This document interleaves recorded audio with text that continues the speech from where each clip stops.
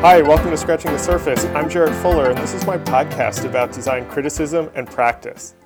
This week's episode is one that I had been looking forward to for a long time. I am talking to Alice Twemlow. Alice's name comes up in other interviews all the time, and she was actually one of the first people on my list of people that I wanted to talk to when I started the podcast, so I am so glad that we were finally able to have this conversation. She, of course, is a design writer, a critic, an educator, historian, you name it. She was the co-founder and chair of SVA's design criticism program here in New York and is now the head of the design curating and writing program at the Design Academy Eindhoven. And especially relevant to our purposes, she recently published the book Sifting the Trash, which is this really fascinating history of design criticism. In this episode, we talk about that book and how design criticism has evolved over the years.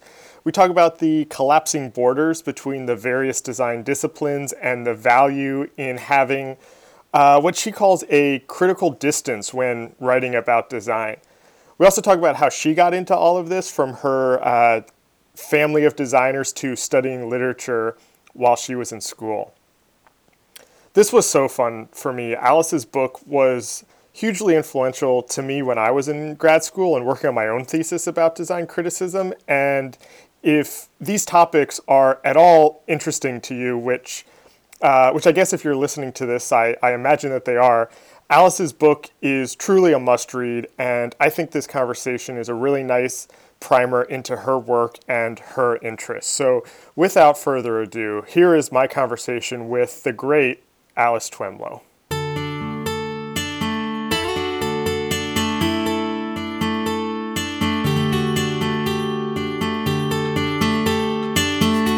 When I started this project, you were one of the first people that I was really interested, one of the first people that I kind of added to the list of someone that felt very important for me to talk to. And as I've talked to all these other people, your name is one of those names that just kind of comes up again and again. And especially as I've gotten to know the people at SVA and in the Decrypt program. But I don't actually know much about your background or how you got into any of this. And so I thought that would be a good place to start with just kind of where your interest in design came from. Yeah, sure. Because I'm not a designer, as you probably figured out. So we'll start with that. I studied English literature at university in England, in Bristol University.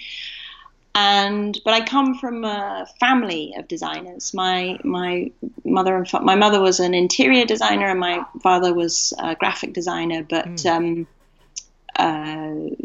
much more involved in education. He was a graphic design professor.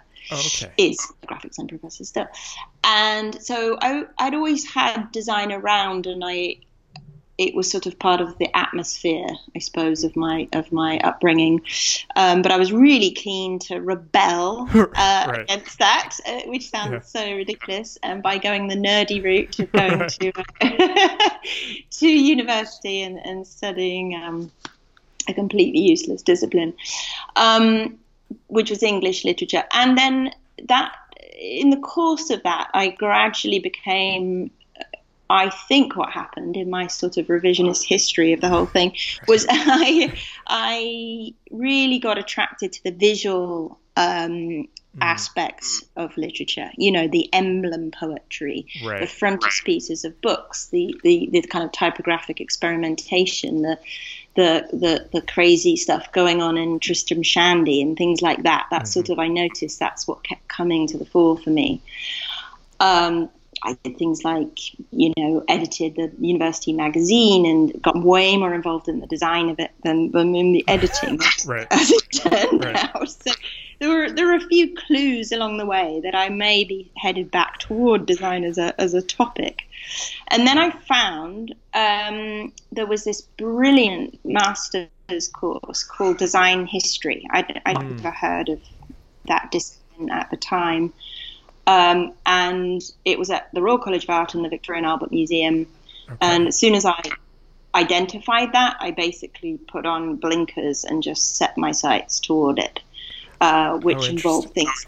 Yeah, just kind of, I volunteered at the museum in Bristol, and sort of, I think I ended up cataloguing Mallorca pottery tile.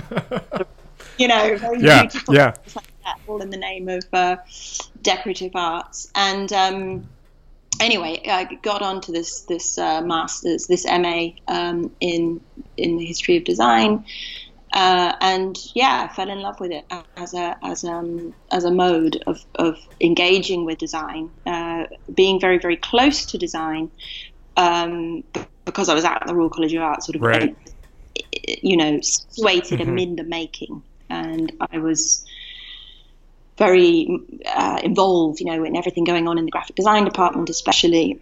I catalogued all their posters for them, and I was just very close to the making, the lettered press workshop with Alan Kitching, all of that kind of thing, and was just so thrilled to discover there was these methods and tools and sort of modes of analysis that you could deploy to understand design, or to try and give it meaning and let it speak. And that was sort of it, really. I mean, that's such an interesting answer, actually, and I feel like I have another 10 questions from that I was not planning to ask you, but I want to pick a couple things out of that quickly if we can. And one thing that's interesting is I didn't know that your kind of original background was in literature, and something that's been interesting in talking to so many people now is how many of the design writers that I like got into writing or stumbled into design through literature courses. And I'm thinking people like Alexander Lang or Michael Rock or Rob Gianpietro all said essentially the same type of thing, which I think is just curious. I don't know if I really have a question there other than that it's interesting. And it's an interest I've pursued, and I don't know exactly what the causal connection is either, but there's certainly this really cool resonance between work and design, and they exist very happily together. And I'm also drawn to those people who value that correspondence as well. I don't know how to ask. I don't want this question to sound bad, and I'm always hesitant when I talk to people who are design writers who are not practicing designers. But I'm curious, was that just was never something that was interesting to you to actually be a designer? It sounds like the hook for you was finding the historical side of it. Well, the academic discipline that I identified was the historic side of it. Okay. I ended up mutating that, or sort of customizing it, I suppose. I veered very quickly toward the contemporary and the very recent history of design. So my thesis on that course I mentioned was about the graphics and title sequences and set designs for a early pop program on the BBC. Sorry, not on the BBC, on Associated Rediffusion it was called, and it was called Ready, Steady, Go. And so that was in the 60s. So that's kind of historically I work from the 60s onwards, basically. So so that was I'm not in that. Well, anyway, history was pretty important to me, but it wasn't the hook. Whether or not to be a designer, do you know what? It hasn't really ever resurfaced for me. There's just way too much to do with that I'm doing. I really appreciate really, really good designers, and I like to sit alongside them. And I think that's sort of what's different and interesting, maybe, about me is. You may have discovered. I don't know if you've talked to Rick Poynter yet. Not yet. He's obviously on my list, but right. But there is a type of critic or a mode of criticism that he espouses, which is really very much about critical distance, which is very much like you. How can you? And this kind of relates back to your initial quandary of, can I operate a practice as a designer working for companies like Facebook, right, while also being a credible critic of, right, that kind of right, yeah. thing. I quite like this notion of critical proximity. That it's interesting to me to be embedded and to be close to it and to have to wrestle with those the problematics, I think, of design close up. Right. Yeah. Oh no, go ahead. Just to finish off the thing of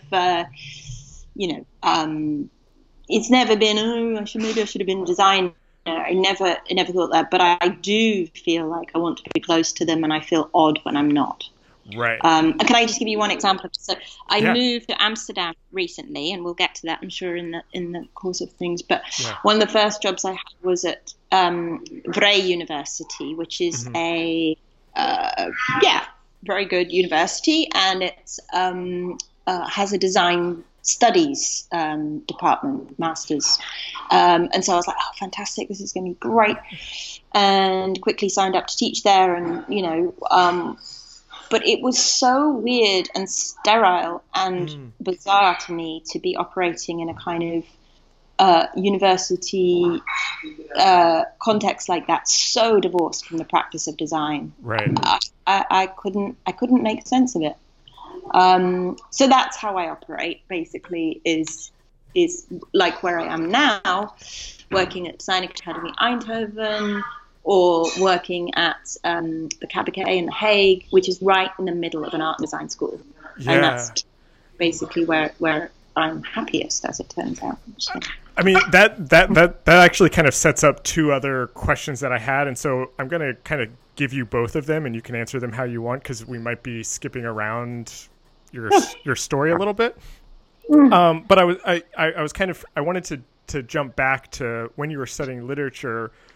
Did you think, what were you thinking you kind of wanted to do at that time? Were you thinking you were going to be a writer or an academic kind of back then, or what was that kind of initial plan or kind of initial goals at that point? Oh God, no, I wasn't clever enough or strategic enough to have the plans. Okay, right. I have such admiration for my current students who seem to have these kind of roadmaps. Yeah. I was doing literature because I loved it. Okay. That's as far as that really is. I mean, and sort of started to piece together a sense of a path, but no, I didn't. I definitely didn't want to be an academic. That wasn't part of my initial thinking. That's PhD much later, and it sort of came out of the. So just to go back to when I graduated from that course, the history of design, and I said I was getting more interested in contemporary design. My first jobs out of that program was to work as a design journalist. In London, for a magazine called sounds so clunky, but Graphics International. Oh yes, which was a thing, and but no, I was super excited. I was sort of, I had a beat, and I was writing articles and news articles and profiles of designers, and I was really happy doing that.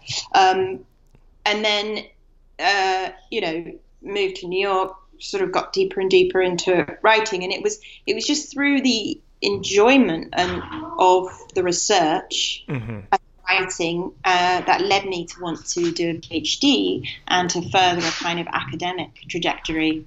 Okay. So it sort of came late, my plan. So before we get to that part, I just want to I know that there are kind of other pieces to this, but I want to fill in two things specifically, and especially something that you mentioned earlier, and I kind of want to talk about, I'm curious kind of where teaching came in, and I'm also, when you were talking about the kind of critical distance, that's something that's really been interesting to me as I talk to so many people from the Decrypt program at SVA, is how many of those students are either kind of formerly practicing designers or still practicing designers, that there is that closeness that's been really fascinating to me.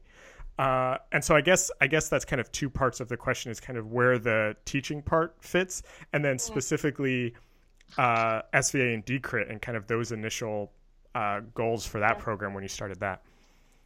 Sure. Well, what you just described, the student body that I selected, that was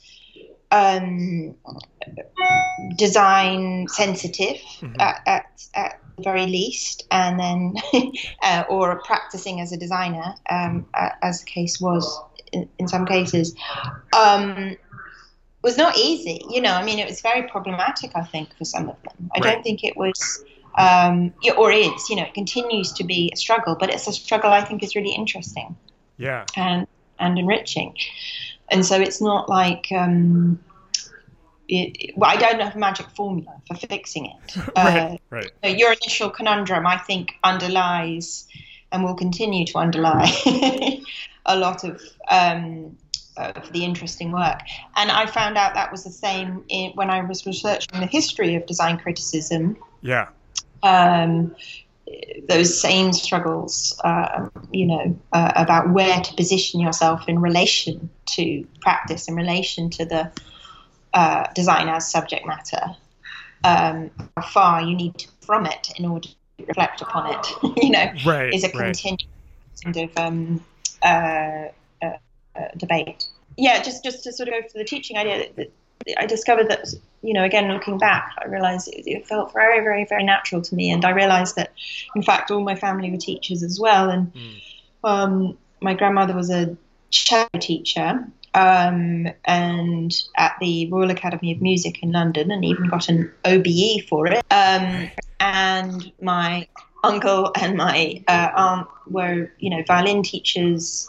My grandfather was a violin teacher, and my dad is a teacher. So I just think there's a through line there that just puts me very naturally in that role. So I started teaching straight away out of my MA, and sort of built on it over the years. Just got deeper and deeper, basically. Right. Now, Decrit was really when it all kicked off in a big way, because it was a wonderful moment when I decided to do the PhD. So I decided to kind of reorientate myself back towards academia, back towards London, back towards the history of design discipline, all of that. And then at that very same moment, Steve Heller, who probably also figures in a lot of your conversations. Yes. And he was one of my first interviews, actually. Good, I'm glad. It should be. He gave me a phone call and asked me to, set up well, at that time, what he was thinking was a MA in design history and criticism. Or maybe it was just even history. I don't know. But anyway, my recommendation was I would love to do it, but I think I advocated skipping the history part, as I felt that was being done so well already by other programs. Right. But I felt it was design criticism that was missing. And this was at a moment, this was 2007, so this was just before everything crashed and burned and exploded. Before the foundations upon which that program might have been based were taken away from us. But anyway, in fact, it turned out to make it way more interesting. But I felt at that time that design criticism was gaining in volume and in breadth, but not in depth, So what my task, as I saw it with that program, was to refine it, really, to a large extent. I mean, expand it definitely in terms of imaginative outputs. That's always been something I've been very interested in, and the range of stuff we talk about and all that kind of stuff, but refine it in terms of its qualities and really taking the time to teach the skills and tools I saw as necessary to a kind of robust, rich, variant of criticism. Yeah. So was that first kind of cohort of students, were you looking for designers? I kind of want to come back to this question about the kind of relationship and the proximity. And I'm kind of curious who you were looking for But then also, who were the types of people that were interested in the program, back 10 years ago now? God, don't say that. Yeah, sorry. I wasn't looking for designers. I was looking for a really good dinner party table. A really great array of ages and genders and interests and attitudes, commercial to, I just wanted a crazy mix. But what happened with that first cohort, I think, and what I loved about it was, for many of them, just like me with that design history program, when I found it, I got the sense, or at least this is what they told me, was that this was the thing they'd been waiting for. All their life almost, until someone named it and put it out there, they didn't necessarily know. Yeah. But suddenly there was a thing called design criticism, MA, and then it was an MFA. And so the first person to contact me is a really indicative person, I think, that sums up some of the stuff about the course, and that was Frederico Duarte from Portugal. Oh, yeah. So I remember he sent me a little email just going, this is it. I think it was a tiny little announcement in Metropolis magazine, something like that. And he found it and said, I'm coming over. And sure enough, he did. He got himself a Gulbenkian grant and arrived, Yeah, that's amazing. Pencil sharpened and literally just ate it all up with such gusto. And, has gone on to do great things since then, that he's very typical, I think. Yeah. And he was trained as a designer and was teaching design. But I think the kind of qualities I was looking for was the curiosity and the passion and the criticality about, design and its implications, and he had all of that in heaps. So, yeah. I mean, this is actually really interesting to me in that, the program started in 2007, and so I was in my undergrad then, and I just recently, a couple of weeks ago now, a month ago or so, I just recorded my 50th episode, and it was with Michael Beirut, who interviewed me. He kind of turned the tables and asked me about why I cared about design criticism. And, I kind of grew up in high school reading Design Observer and Speak Up. And he asked me if I was kind of conscious of that as criticism at the time. And I said no. I think I just liked that people were talking about this thing that I liked. And I was since then, I've been trying to figure out, when did that term design criticism kind of enter into my interests.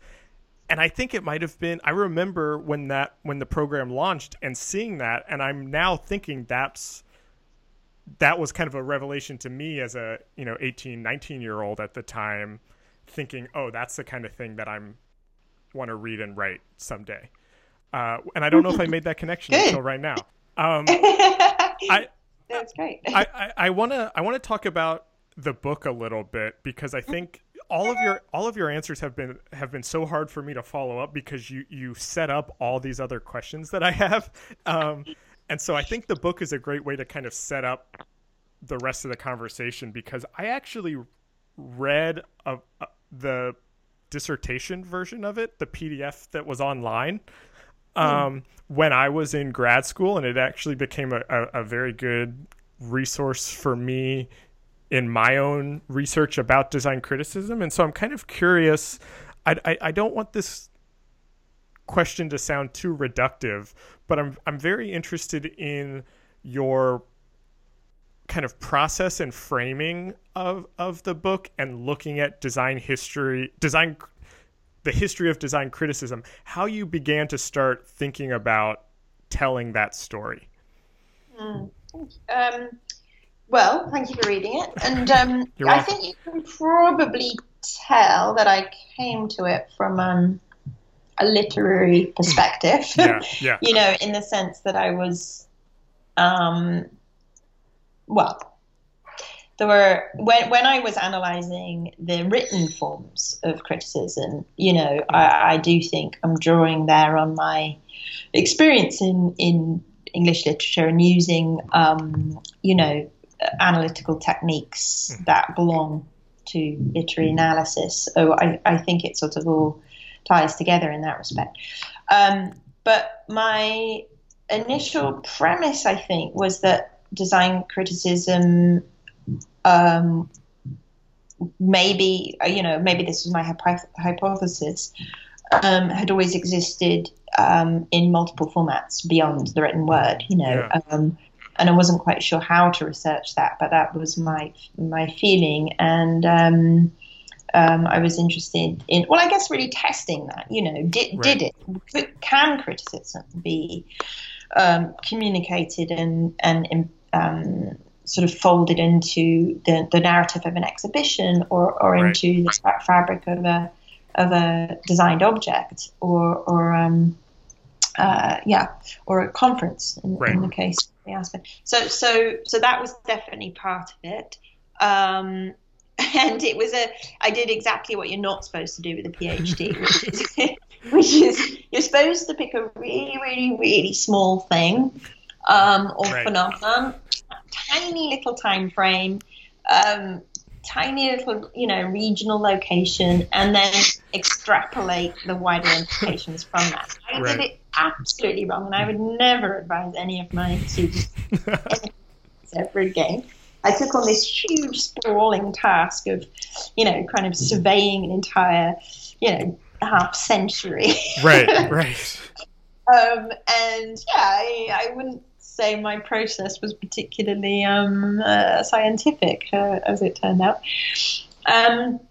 But what I devised as one way in was to try and locate points in that history, I'm putting that in quote marks here, that I thought were ruptures or disruptions to the way things were normally done, upsettings of the status quo, and using that as a way to kind of identify moments of contestation, because that's what I thought, the discourse around criticism then would be more apparent and more self-reflective at those moments.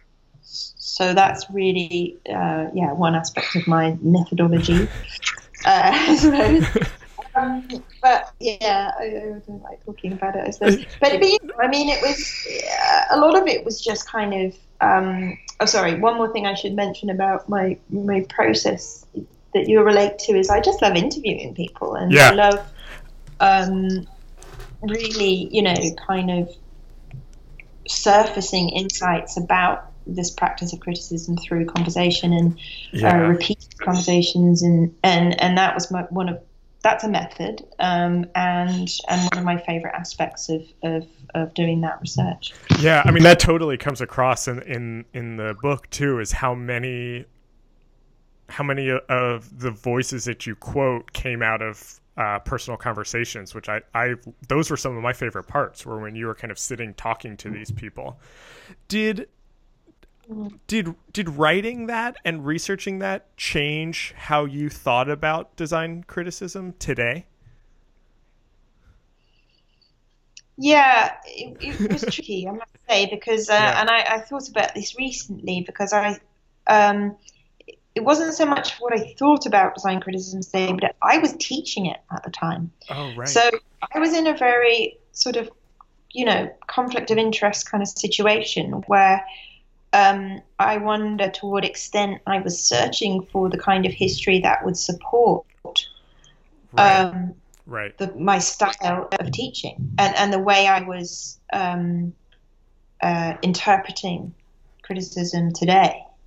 And vice versa. I wonder if I was taking those principles, from a very contemporary situation of media implosion, and using that as a sort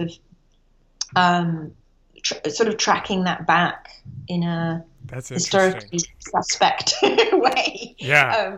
I don't know if I actually did that, but I wonder if that was, it's there as a sort of dilemma for me as I was going through. and how it made me think about design criticism today. Well, yes. Well, okay. I think basically what I ended up deducing is just that there is this generally accepted opinion or sort of notion that there was a golden heyday of criticism, right? That it once existed in a perfect state, and it's just been in decline ever since. Yeah. So there's this notion there being this fantastic sort of centralized conversation and appointed public intellectuals who were able to lead that conversation in meaningful ways. And, to a certain extent, that narrative does bear out. But within design criticism specifically, I'm not sure. I feel it's always been a very fugitive enterprise, I think, is a phrase that I use. Yeah. And it's always been quite dispersed. And,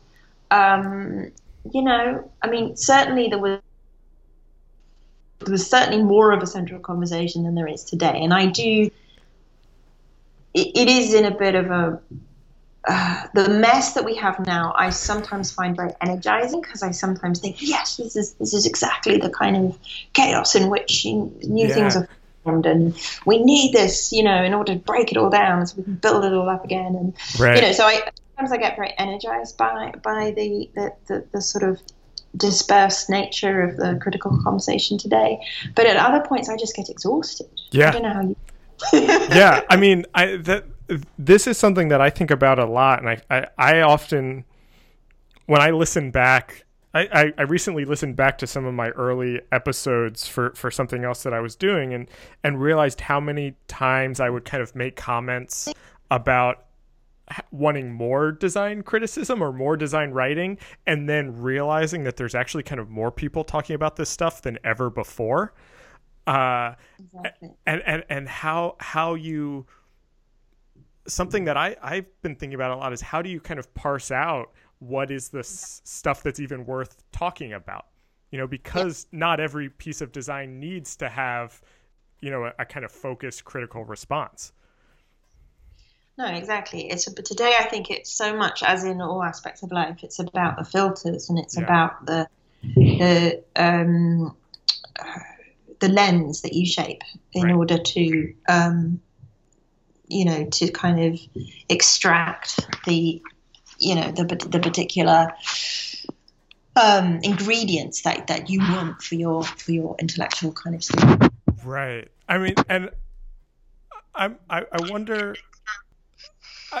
This is a question that I'm asking you because you've kind of studied the history, but something that I think about a lot, or sometimes feel like, I have no proof of this, is that graphic design criticism in relation to the other design criticisms or other design disciplines, the criticism around them, is that graphic design often is just can sometimes be superficial, and can sometimes just be talking about the way a logo or a poster looks, where things like architecture or industrial design often will deal with economics and kind of place. And so my first question is kind of, is that a false assumption on my part? And then I'm kind of also curious how you think about the relationship between the different types of design and the criticism around them. Sure. I think that is a false assumption. I do think that there is a very, because I sort of started out by knowing more about graphic design criticism, and then I've gone more and more toward product design criticism and other forms, and I think there's a particularly rich seam of discourse around graphic design. I think I know the kind you're referring to, though, when it's sort of there is a danger, because graphic design is the most ephemeral of the design disciplines, that its kind of commentary and critique ends up the same way, and has to operate at that same speed. But if some of the people you've been interviewing and mentioning are coming from graphic design discourse specifically, right? I'm still very interested. I certainly haven't given up on that at all. In terms of, can I tell you a little bit about the stuff I'm into right now? Yeah, of course. That was one of my later questions. So yeah, let's talk about it now. I'm really mucking up the questions, but it's just to just elaborate on that a little bit. Yeah. Because I think I don't really see it in terms of these discipline silos so much anymore. Right. And I don't know that we have to, because the magazines don't exist anymore. Mm-hmm. And because, there is just, we have to acknowledge this sort of interdisciplinary momentum. Right. I just see it much more of a blur. Yeah, I agree. I'm the same way. Design and its implications, and those are very enmeshed, whether it's, the graphic design or the urban planning, or the shape of the objects within it. They all very much relate to me, and I'm not sure that you can distinguish them particularly. Right. Yeah. So the stuff I'm into at the moment, and it's led out of the book. So okay.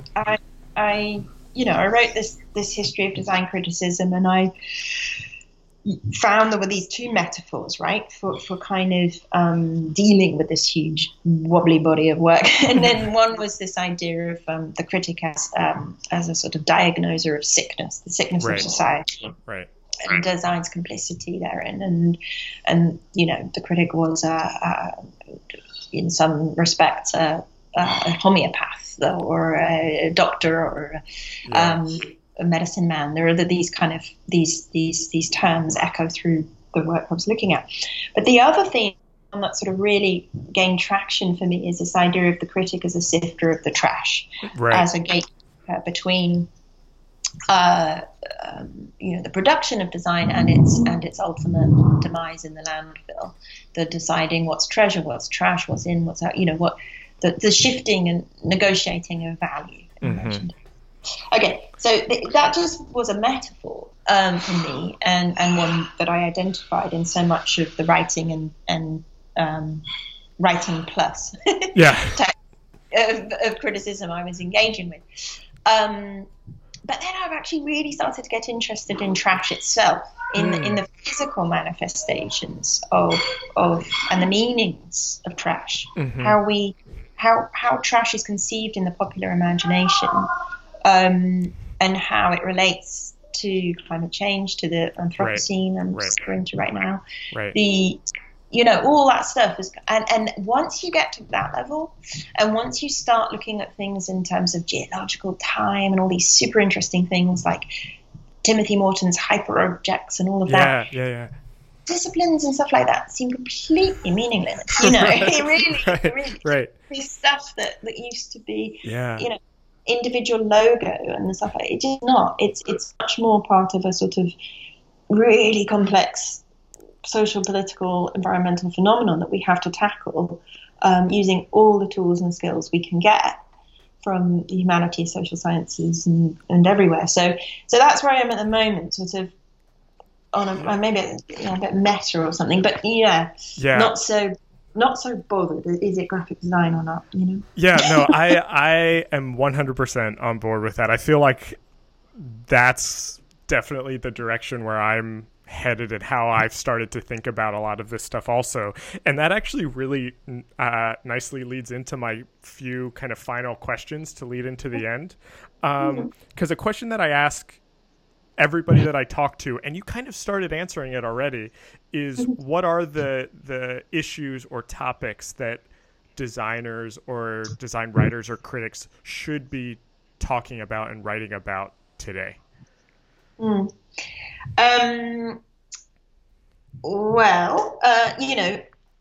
This sounds like when I have to do my sort of thesis brainstorming sessions with my students, I talk about urgencies and but we always do start with what is something very personal. try and find that sort of personal connection to the topics that surround us. And then we go out from there. And yeah, I mean, for me, it really does all. Right now, I'm in not a bubble, but a kind of really a concentration of focus on environmental issues, and that's really what I'm super interested in right now. So, for example, in recent weeks, I've been examining the notion of repair in relation to design. To what extent can we build repair into our design? And it often gets talked about just in terms of products and objects, but I mean, I'm talking about digital and all aspects of how, our houses, our infrastructures, our urban plans, just sort of really tackling this notion of getting rid of this notion of the closed design product, right?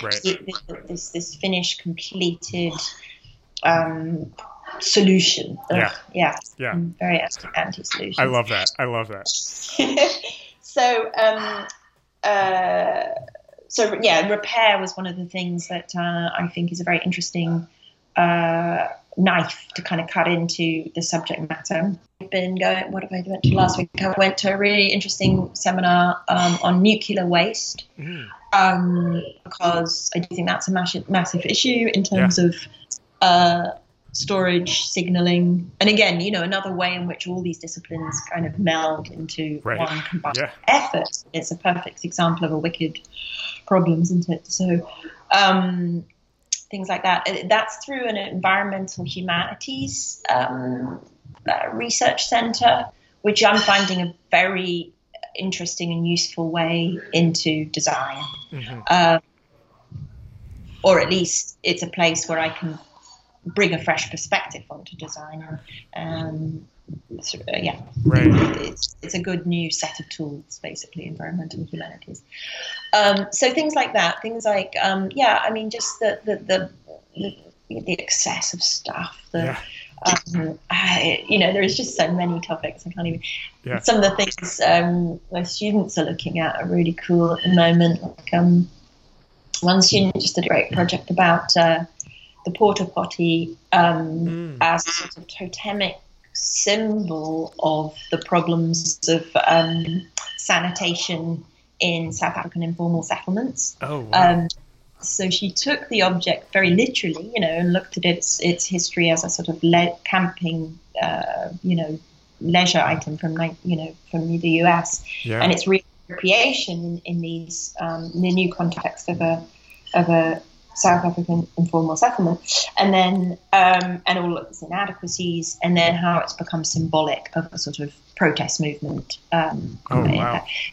So things like that, anything like that, like a sort of a aspect of design that gives you a 360, that gives you the ability to reflect upon society in a hopefully meaningful and illuminating way, are the topics I think we should be looking at. Yeah. And maybe that could be a new logo. Maybe it could. Right. It really does depend on how you do it. Yeah. So I guess it's not the subject matter, but so much as the approach and the questioning. But yeah, that's just some of the things I meant. I love that. That was a great answer. My final question for you, it's kind of a two-part question, but I'm interested in, I'm curious kind of who are the writers or the critics who have really influenced you and your work, and then also the people that you're reading now who are kind of influencing these things that you're thinking about now, or people that, if you were to give a reading list to me or to the listeners, who's on that list? Sure. Well, the people who have influenced me, I would say it's actually a really wide range of writers, and they often tend to be from the literary sphere, I suppose. I mean, one that I always end up coming back to is Nicholson Baker. Oh, yeah. I love novelist.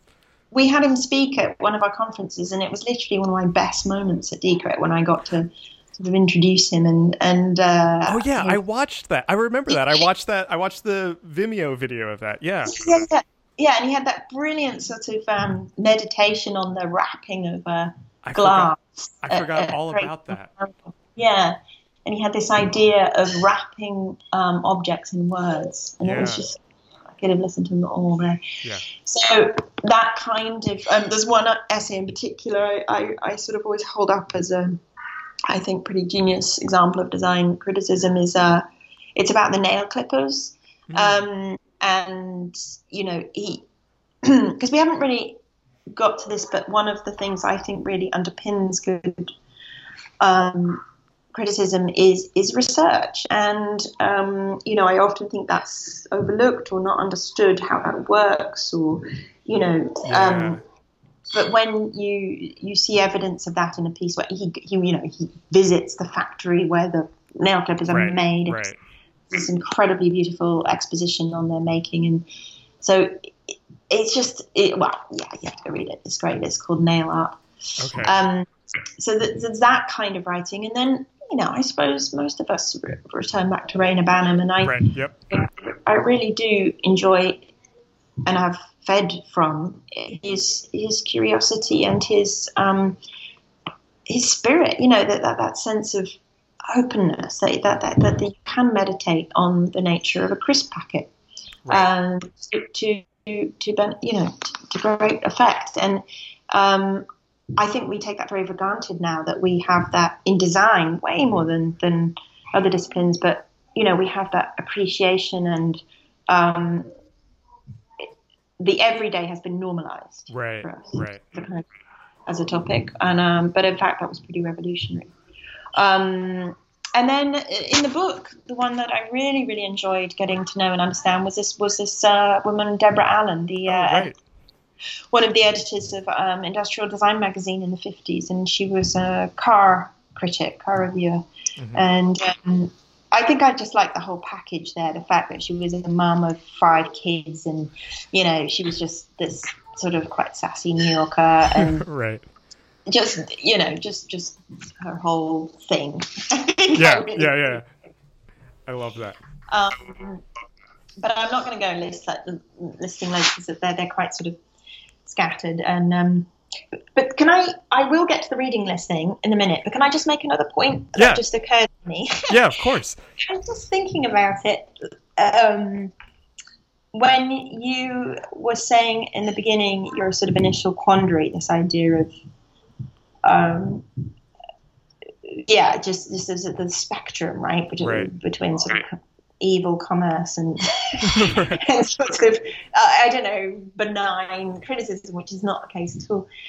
So how do you figure it out? And I do think that's such an interesting question, and all the different strategies people have deployed, right? Yeah. And so many of us have ended up in an academic setting, in a university, and I it's not devoid of problems at all, and it's arguably you can track the, you know, as in The Wire, follow the money kind of thing. Yeah. You can track it back just as much within a university setting as you can within a commercial setting. But it does allow for certain things. And one of the things that I feel helps us with this is the practice of research. Yeah. You know,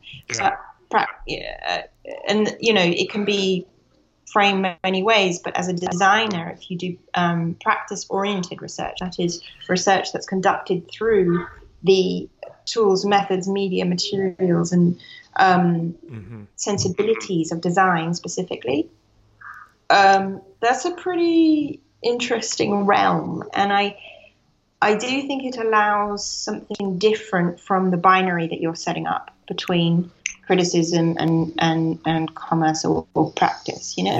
Yeah.